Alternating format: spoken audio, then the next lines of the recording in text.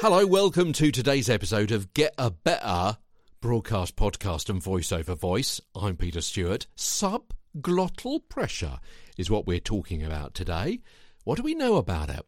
Okay, so sub is below, so this is the pressure below the glottis, sub-glottal pressure. And a glottal stop is the stop-start airflow from your throat in a word such as uh-oh, yeah, or when the word butter is said without the middle T's, butter, yeah, or as I said at the start, get a rather than get a, better rather than better.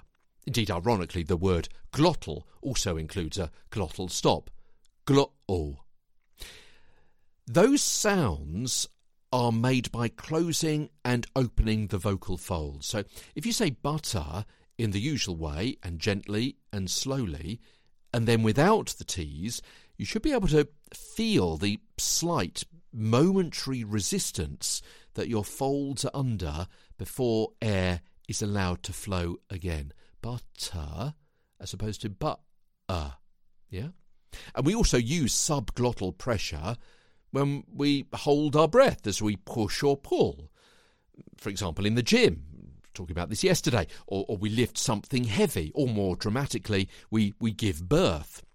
The pressure in the lungs helps tense surrounding muscles to give stability and strength, which makes exertion easier. That's a lot of strain on the small glottal valve and a lot of tension being held in the neck, and potentially, if continued, could lead to a sore throat and a headache, and possible vocal trauma, which is what we're going to be talking about tomorrow on Get a Better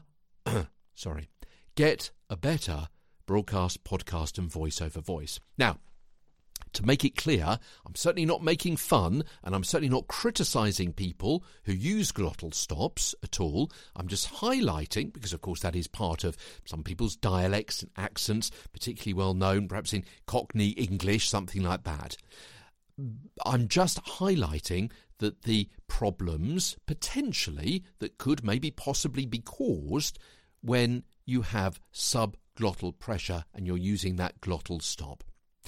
And also it's something to bear in mind if you don't want that accent and you want to have a different accent, or maybe for performance reasons you do want to have that accent and that's what you want to put on, this is what you need to be doing, and this is the potential problems that could be caused when you use the glottal stop in your vocalisation.